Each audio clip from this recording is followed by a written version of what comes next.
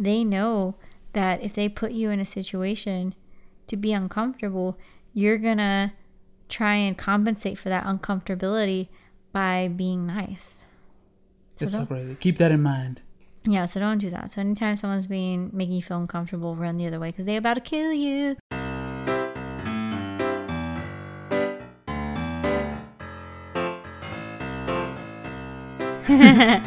Hey everybody, this is Brittany and you're listening to Rated BA.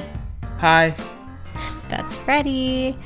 So today we're talking a little bit about the Zodiac, but before we get into that, Freddie, what have you been into lately?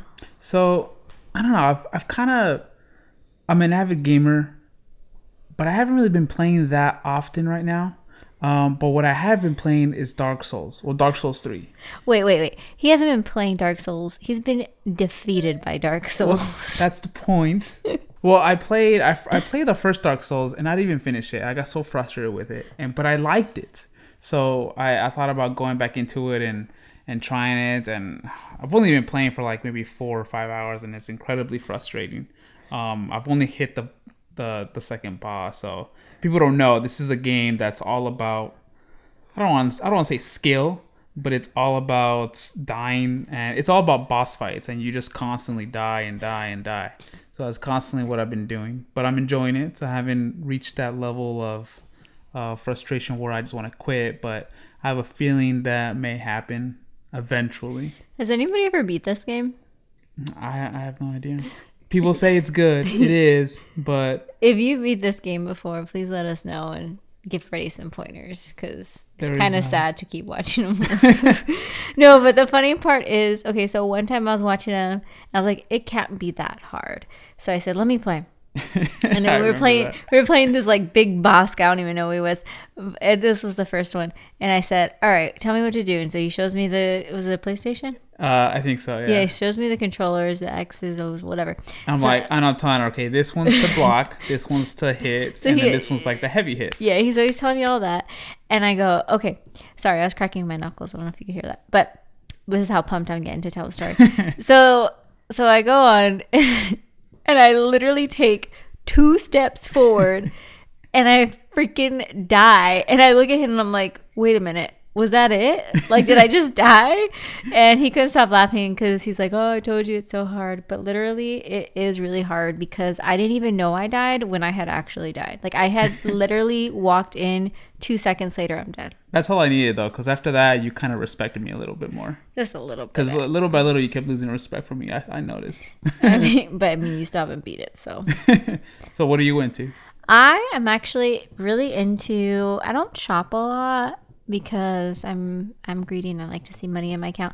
But I needed some new workout shirts the other day, and I'm really digging this like $9 t-shirt I bought from Target. It's nice. I like it. Thanks. It's like a workout shirt, but I actually wore it to work, so I just put like a sweater thingy over it. It passes for it can be it's a little shiny. Also, funny story, I bought this bra. I don't care if it's TMI, but I bought this bra.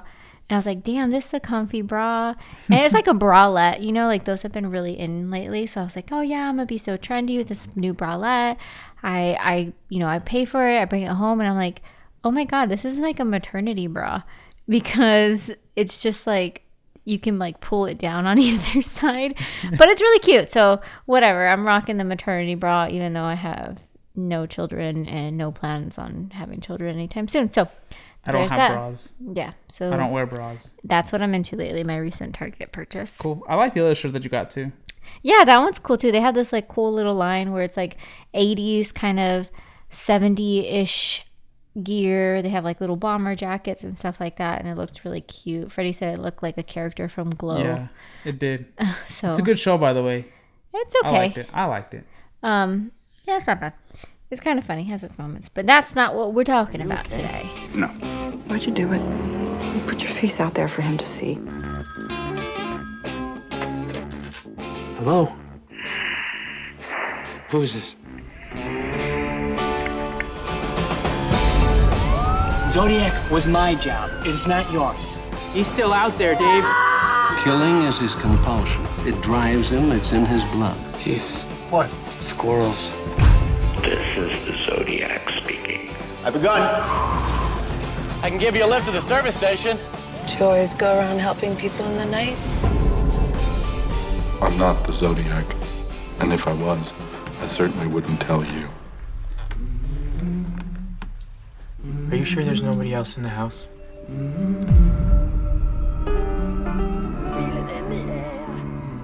Speaking of 70s, we're talking about the Zodiac. So It's just Zodiac. it's just Zodiac. Yeah, It's just not Zodiac. the Zodiac. Drop the Drop the. what is that? Another David Fincher movie. Oh, you know what? That's probably where he got it Just from. so y'all know, David Fincher is a Director. no, well, yes, but Badass. it's a fan favorite in his household. So if you guys haven't seen it in a lot of his movies, I think every one of his movies is great. We not just call good. him David around here. Yeah, he's Dave. Hey, David. Yeah, Not David. Dave. but it's a great movie though. I think I saw it in theaters when it came out. I think it came out when I was in high school. I think Zodiac? my senior year. Yeah. And I actually read about Zodiac, the Zodiac. I think in high school too. I didn't watch the movie. I wasn't into movies that much back then, but I was into serial killers. Oddly enough. Well, So you still well in college you were. 'Cause that's Yeah. how you- so I knew a lot about the Zodiac, and I did too though, because I actually did a report on it. oh, that's On true. him, and I was kind of I think I went to a community college in high school, and I had to do I don't think it was serial killers, but I happened to be doing a project on him, and I was all scared like at 2 a.m. pulling all nighter at the last day before it was due, and I was all scared reading the notes and stuff, because it was like they were photocopies of all the notes and stuff. But in case people don't know, Zodiac was a serial killer in the late 60s, early 70s in the San Francisco Bay Area. Yeah. That kind of Pretty much the whole Northern California and Yeah. Southern California, like pretty much California in general. He But it was famous because he would send letters to the newspapers and taunt the police, and he was never found. He still hasn't been found or anything like that, which is kind of crazy. Right. So I mean, Trump thinks it's Ted Cruz. So we got that lead going on. Teddy, if you're hearing, we're on to you. We're on to you. Even though I think you weren't even born for the first one. But that's all right. Can you imagine like baby Ted Cruz just like running around fucking terrorizing? I'm sorry. Someone like Google an image of baby Ted Cruz, and I really need to see that now. Just kidding. He was never a baby. Okay, so Zodiac, the most interesting serial killer today for a lot of people. To me, because I've researched so many serial killers, he's not the most interesting to me as far as actual crimes go, as far as murders go, but he is the most interesting for a few different reasons. One of the fact that he was never ever caught, and the second reason is because of his correspondence with the media and the press. So, which is creepy. You can look it up online and see all these photocopies, like I mentioned, and it's so. Turn on private browsing though. Yeah, it's so interesting though, because it looks, I don't know. To me, it looks really creepy. It is, and I like this movie because it kind of balances like the creepiness with like the mystery, and honestly, when Freddie first showed me this movie, I was like, why didn't you show me this movie when we first started dating? First of all, you know how much I love serial killers. Sorry, that sounds weird. But, I don't love them, but you know what I mean. And anyways, I fell in love with it. Also, it has Jake Gyllenhaal, which, come on. And Mark Ruffalo. Oh, Mark Ruffalo. Sorry. Okay, so just I'm getting off topic, but doesn't Mark Ruffalo have like the best like squinty concerned face that you've ever seen? You know what he does? It's just like he's like and then like he turns his you can't see me because obviously I'm doing it right now. Where he's just like he squints and then he like purses his lips together and then he kind of like goes to the side and you're like, oh god, there's some thought going on there. You know what? He kind of gives off that good look of like Bruce Banner in the Avengers as the scientist, because he's always like he's very thinking. Methodical. Yeah, and he serves really well as a detective.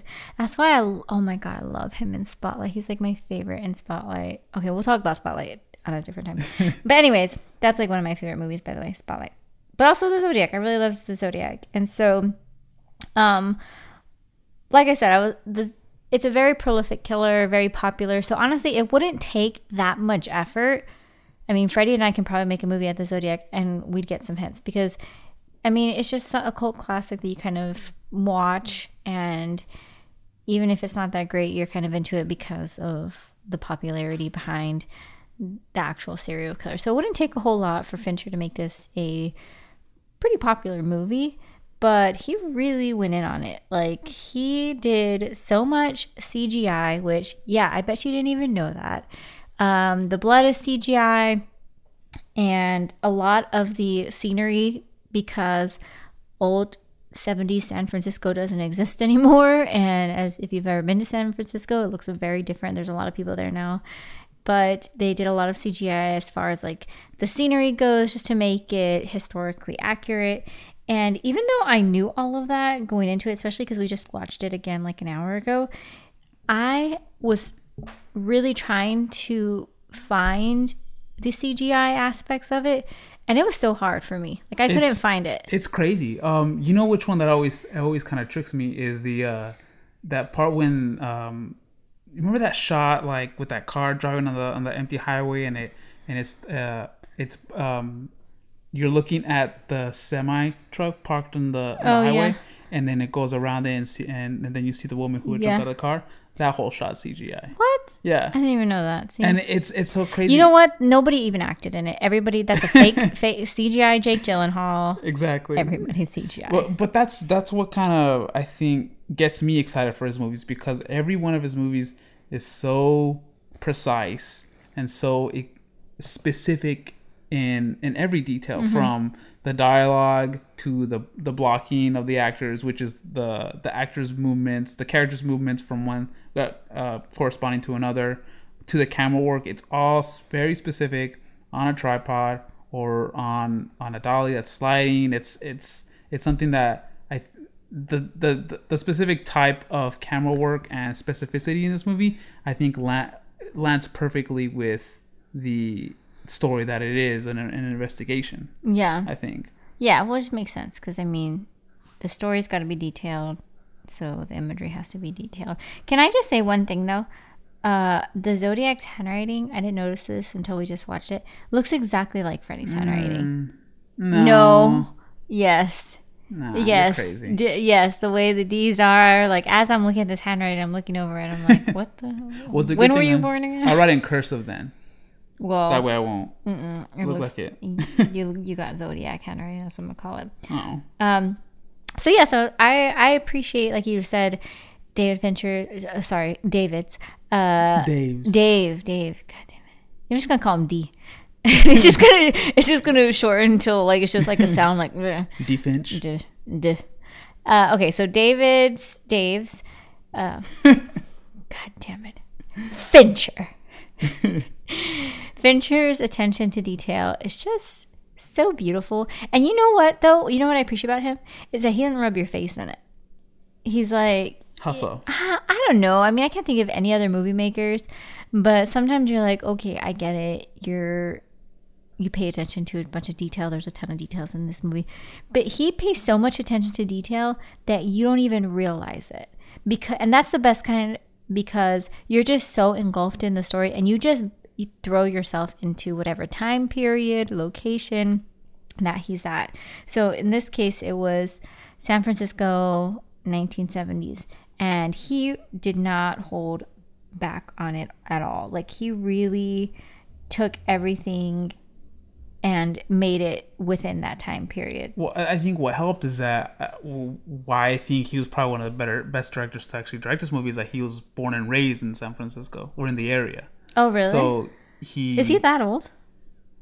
I think so. I think he was maybe in elementary school during this time. But either way, I mean, he knows the area, and I think that kind of helps, especially when it's all about different locations within the California coast. Well, good for him. I'm glad he wasn't killed. So this film, because then we would have. It took me a while to think. I was like, what? So this film is actually like it just unapologetically engulfs the 70s, but not like in a cheesy way. So you think of the Brady Bunch, super cheesy, bell bottoms, super straight hair, things like that.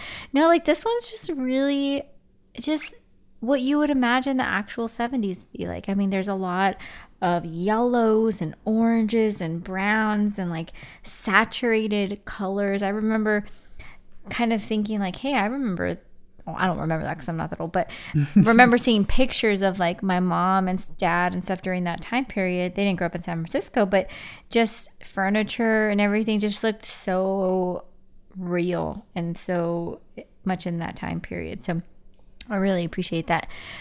And I think it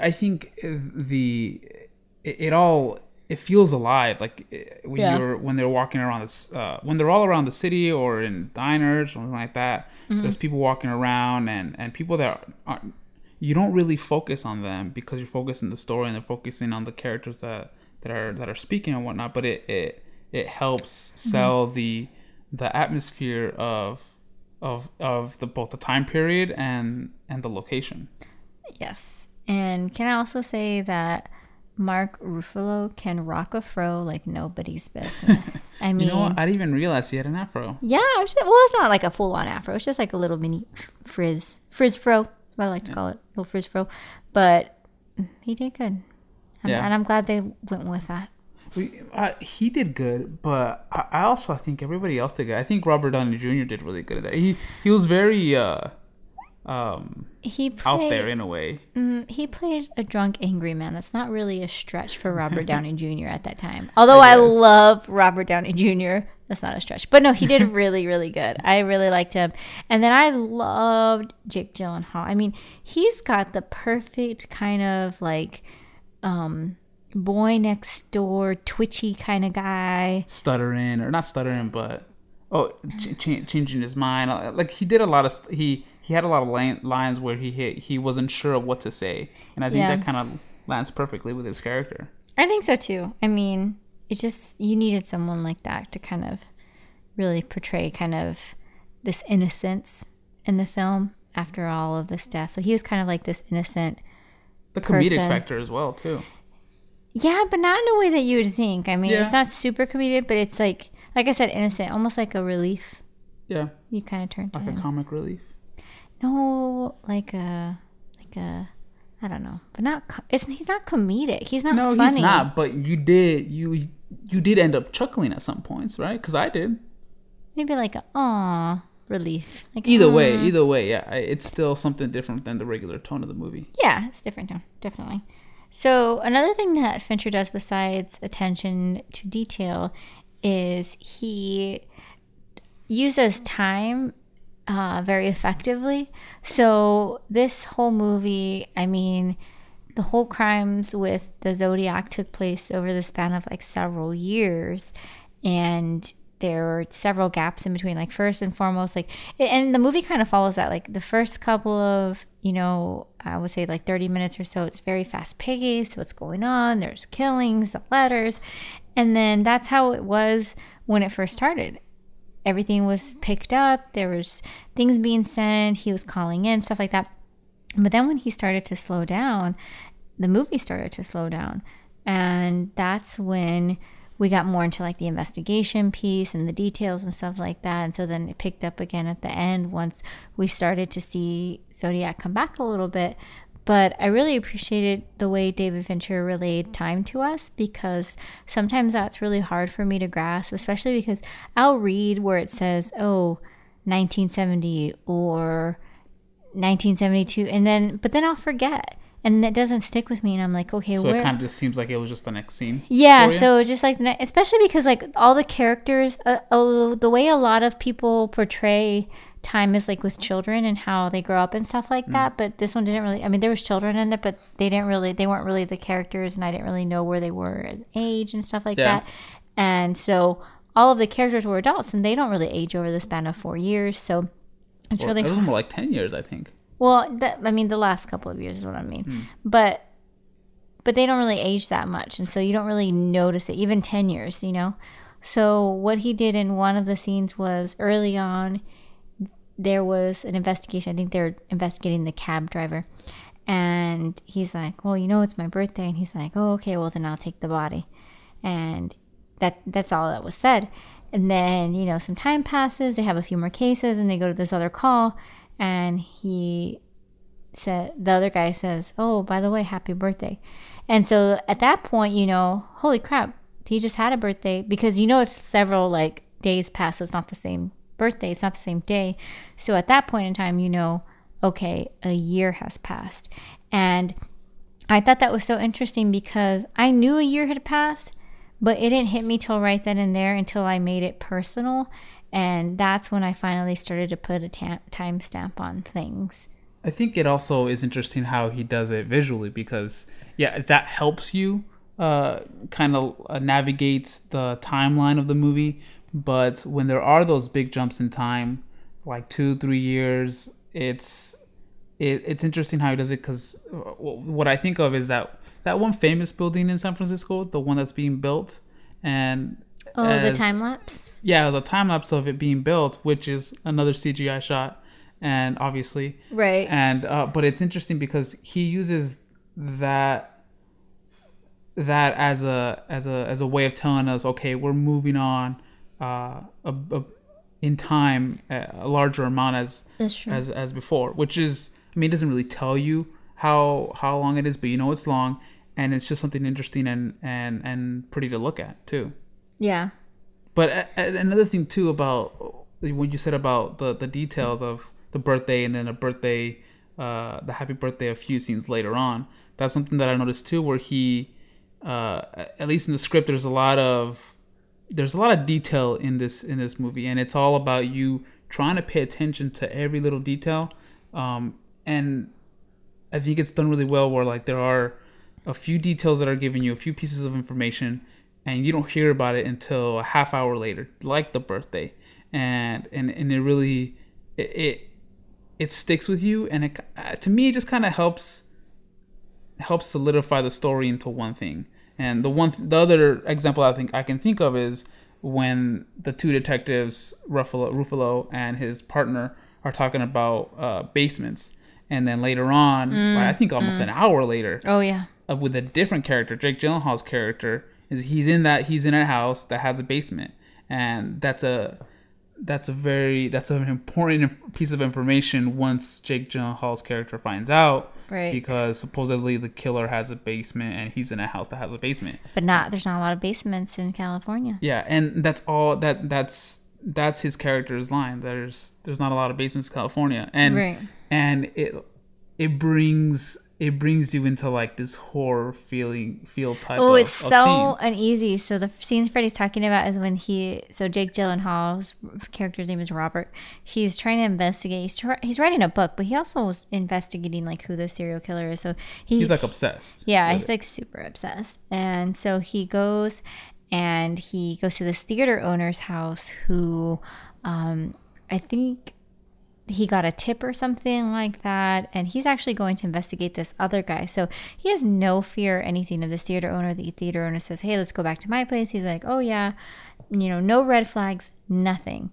And so then he shows him the poster of the handwriting, and that's supposed to be written by the suspects. Yeah. So he's like, oh, the Zodiac wrote this poster, this Rick wrote this, so it's probably Rick.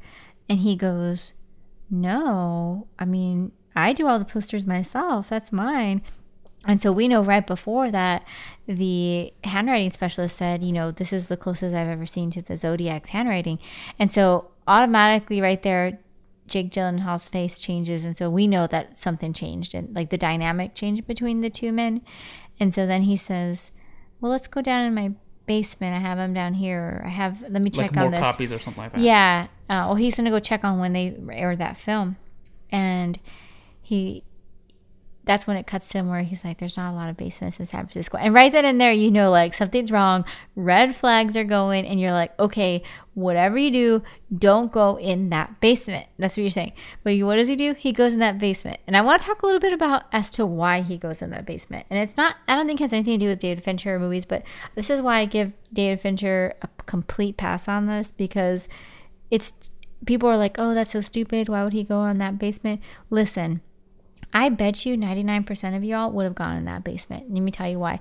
Because it's in our nature, even when we have a gut feeling that something's wrong, to not be rude.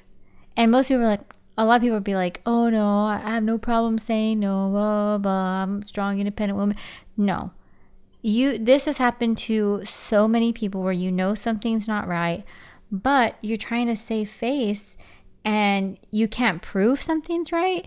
So you just kind of go along with it. And that's what happened in this movie. It's the same reason you see stories of people getting in cars with creepy people, or, you know, they just carry on when they know that something in their gut is wrong. It's the fear of not being kind, the fear of not being rude, or a lot of times people will put the fear of being out of the norm, you know, in front of this eerie feeling we get. And I think that's exactly what Jake Gyllenhaal did. And that whole time we know that something is wrong. And that whole time he knows something is wrong. And yet he still goes in that basement. And then, of course, he just dips out of there once that guy, you know, continues to be creepy. But I thought that was so good because it really plays into like this human emotion of... A real human emotion. A real human emotion of, you know, we know something's wrong. We can't put our finger on it. So we're just going to continue to walk through life normally, and even though it might not be in our best interest. Well, some of the crimes that were committed in the movie are kind of like that, where people are meant to be polite, and it sucks, but there's so many people in real life that end up being victims of either murders, rapes, thefts, or whatever because of this, because they feel something's off, but they don't want to be rude. And it's funny that you mentioned that, because I actually didn't think about that till just now. That's right. All of his crimes, like the first crime where you see, you know, the young couple in the beginning get shot, he goes up to the window and the guy rolls down his window and starts talking to him like, hey, you kind of gave us a scare back there. So who does that, right? But I mean, it's just, you know, something in your gut is wrong, but yet you just kind of do it. And then the same with the woman with the baby who gets pulled over on the side of the road. She pulls over for this guy. She lets this guy touch her car. She doesn't know who this guy is. Next thing you know, she gets in the car with him. Why? Because he has this monotone kind of soft voice, and she knows something's wrong. It's the middle of the night, but she doesn't want to be rude. Yeah, which is really interesting. It's really interesting how that works. I know. And it's the same with the other couple too, like the couple at the lake that he kind of shoots, or he does, or no, he stabs them, I think. And so it's the same thing where he talks to them and the guy's like, no, we're gonna do whatever you want to do, just don't worry about it. And he's like actually really nice to the guy and is talking about like, oh, I can help you, all this stuff, but in the end we know that their fate is sealed. But I find that interesting, and it's a lot of the ways that serial killers, just knowing what I know about reading about them and stuff, it's a lot of the ways that serial killers operate. I mean, they know that if they put you in a situation to be uncomfortable, you're gonna try and compensate for that uncomfortability by being nice.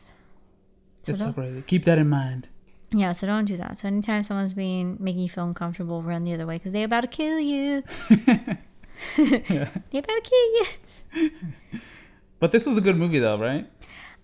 I love this movie. I can watch it just over and over again, and honestly, it just doesn't get old for me at all. Yeah, me too. It's one of my favorites too, and I mean, Dave's did it, so of course we're gonna watch it.